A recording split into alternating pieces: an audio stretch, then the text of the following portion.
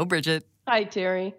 We said last week that we would be making a big announcement, and today is the day. After learning of this podcast and knowing the power of shared stories of struggle, resilience, and hope, Mental Health America of Wisconsin is partnering with Giving Voice to Depression, ensuring that our weekly podcasts and daily social media outreach efforts can continue for at least another full year. Yay. Well, still and always grateful for the grants we've received to date. This is the first time we've had the luxury of focusing solely on our mission without having to also worry about how to meet expenses and continue the work we are so blessed to be able to do. It is with deep gratitude and a large measure of relief that we'll continue to collect, produce, and post intimate, reassuring, and educational conversations with the wonderful people who step up to share their lived experiences. It is peer support in the comfort and privacy of your own headphones.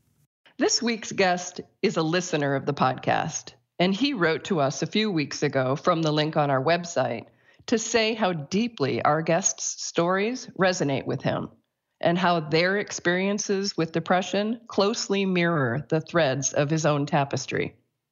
John says he's been inspired by those stories to tell his own, to set aside what he names as the shame, embarrassment, guilt, and a host of other feelings that he probably hasn't identified yet.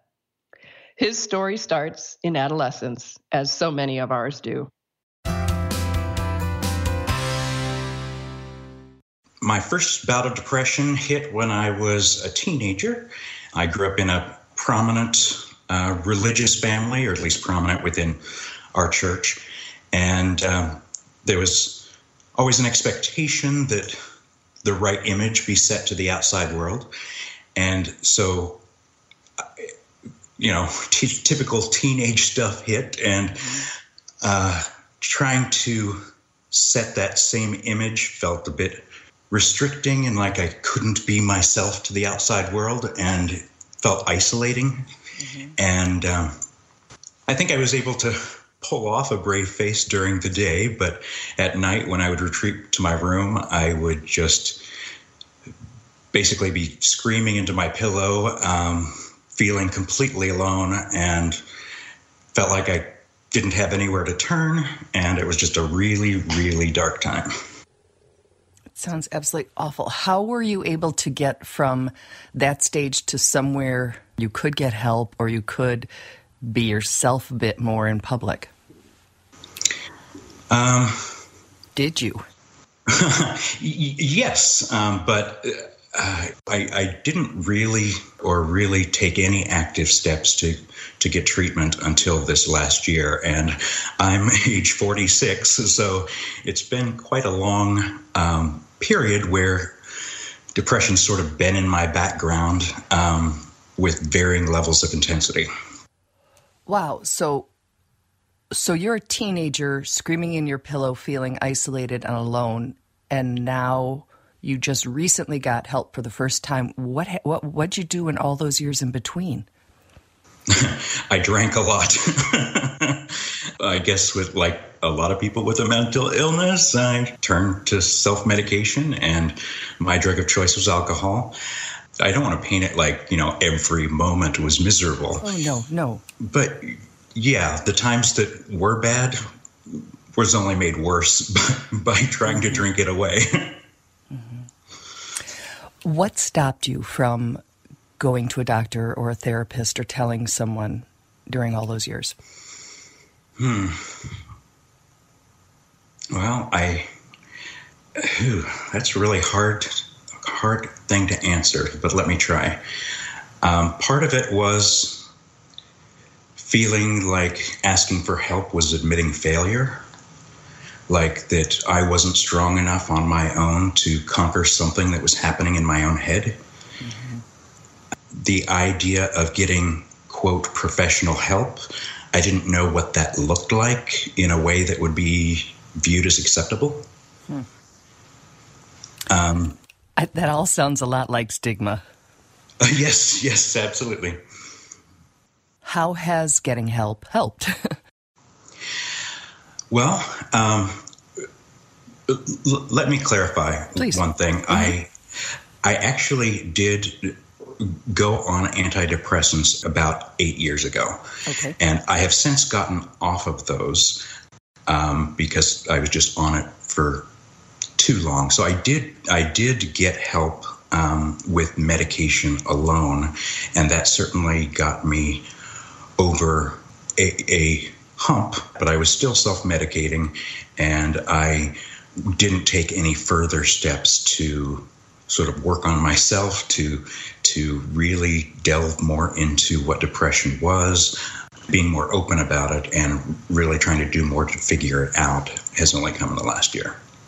Yeah, the meds are a tricky one because I've been on them for a while now too, and then gone off, and then gone on, and then gone off, and then gone on. But I have that same sense. I'm like, man, I've been on these a long time, and I go off, but then things tend to go awry, and I go back on. So I don't know if it's the sort of thing we're just supposed to be on forever, or if everybody goes off and then realizes things.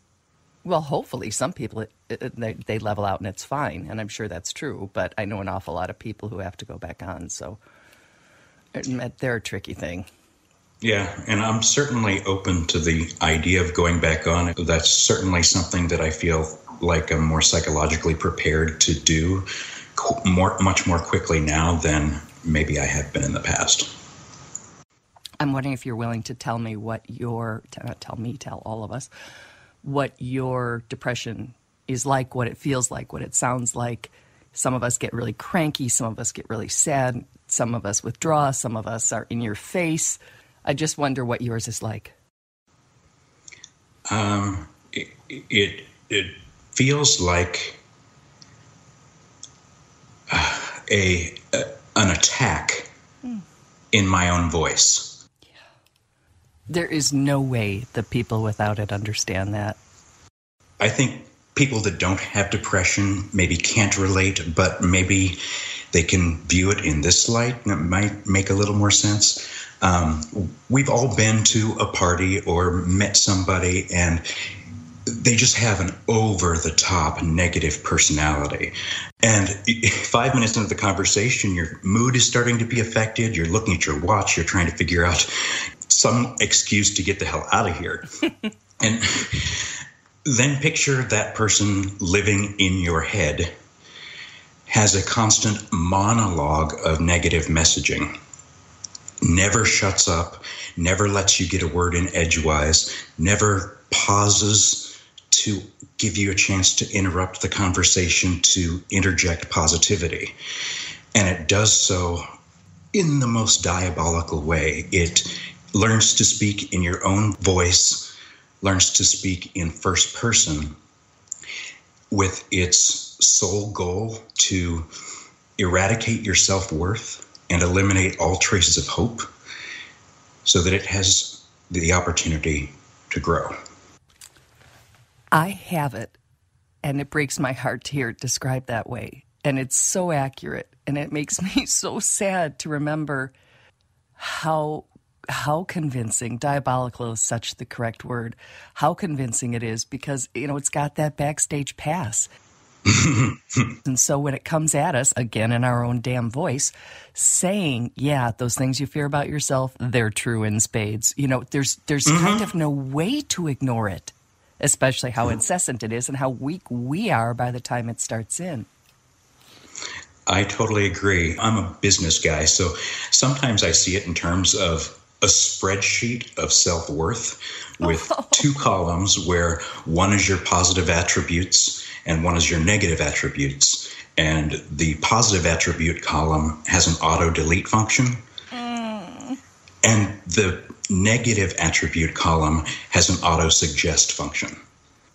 One keeps building and the other one keeps getting erased.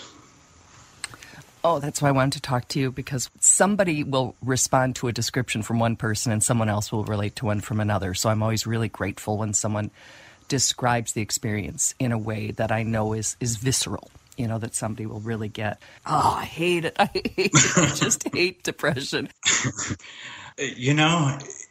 One of the reasons why I reached out to you, and I didn't reach out to anybody else, even though there have been a few other influences as well in this journey, is that I've done a lot of reading about depression, but there's something about hearing another person's story and just hearing them speak out loud that for me was just like such a breath of fresh air, because I kept relating to each of your guests in a deeply personal way. Every time, regardless of, differences in background or whatever, there's definitely a common thread in the stories that I can relate to every one of them. And so it's just so refreshing to feel like truly I'm not alone.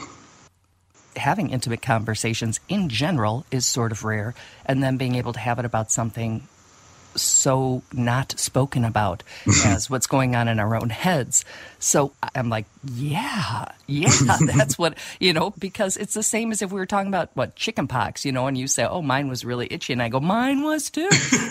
When we start thinking of it as an illness, of course it doesn't matter who's talking.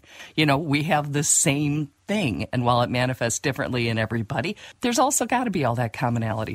So I'm really grateful that you have lent your voice to this pool of people who are willing to do that, so that other people at home listening or wherever they are listening know that they're not alone and know that they're not freaks. Oh, happy to do it. Is there anything you can say to somebody listening that will let them know and maybe believe, since it's coming from someone who's been there, that that dark place doesn't last forever and that the bottom isn't the end? Yeah, so for anyone going through depression who feels like there is no end, I'm sorry, my friend, that you're going through that. I really am. That is rough. But this time, no matter how long it is, will end. There is light at the end of the tunnel. You can do it. You are strong. Did that really choke you up? It did. Yeah, I've got tears and I'm sniffling a little bit. Oh, John, that is the best description of depression that I've ever heard. Depression is an attack in your own voice. When he said, then picture that person living in your head, it's like, oh, and I loved the spreadsheet of self-worth. I hate the spreadsheet of self-worth. I hate the spreadsheet of self-worth, too. I like the metaphor because it helps you understand it. But yes, I also hate it. And that the goal is to eradicate your self-worth and hope. And wow. That's what it is. It's such an insidious... I agree. And I really want to personally thank John for trusting us with his first public conversation about his depression. That was a hell of a debut. John has started his own YouTube channel called Cleaning Warrior, about working together to clean up this messy life, including our mental health. And we'll, of course, link to that. Excellent. And once again, we want to thank Mental Health America Wisconsin for partnering with us so that we can keep bringing you these stories for at least another year. It is something we have worked toward for the past 2.5, and it is a great relief and greatly appreciated and so important to continue this mission. It really is, and it allows us to just sort of exhale and, settle in even deeper roots to our commitment and our mission. And we can eat. Yay, food. Yeah. Yes. So thank you. And thanks for your patience, Bridget, waiting for funding. I love you, Terry. I love you too, hon. We truly hope that our podcast brings a little more understanding, helps you better articulate your experience of depression, or better understand how to support someone else's. We invite you to join us for daily posts on the Giving Voice to Depression Facebook page and on Twitter and Instagram at Voice Depression. It is a comfort to be among fellow travelers on depression's dark road. And remember, if you're struggling, speak up. If someone else is, listen up.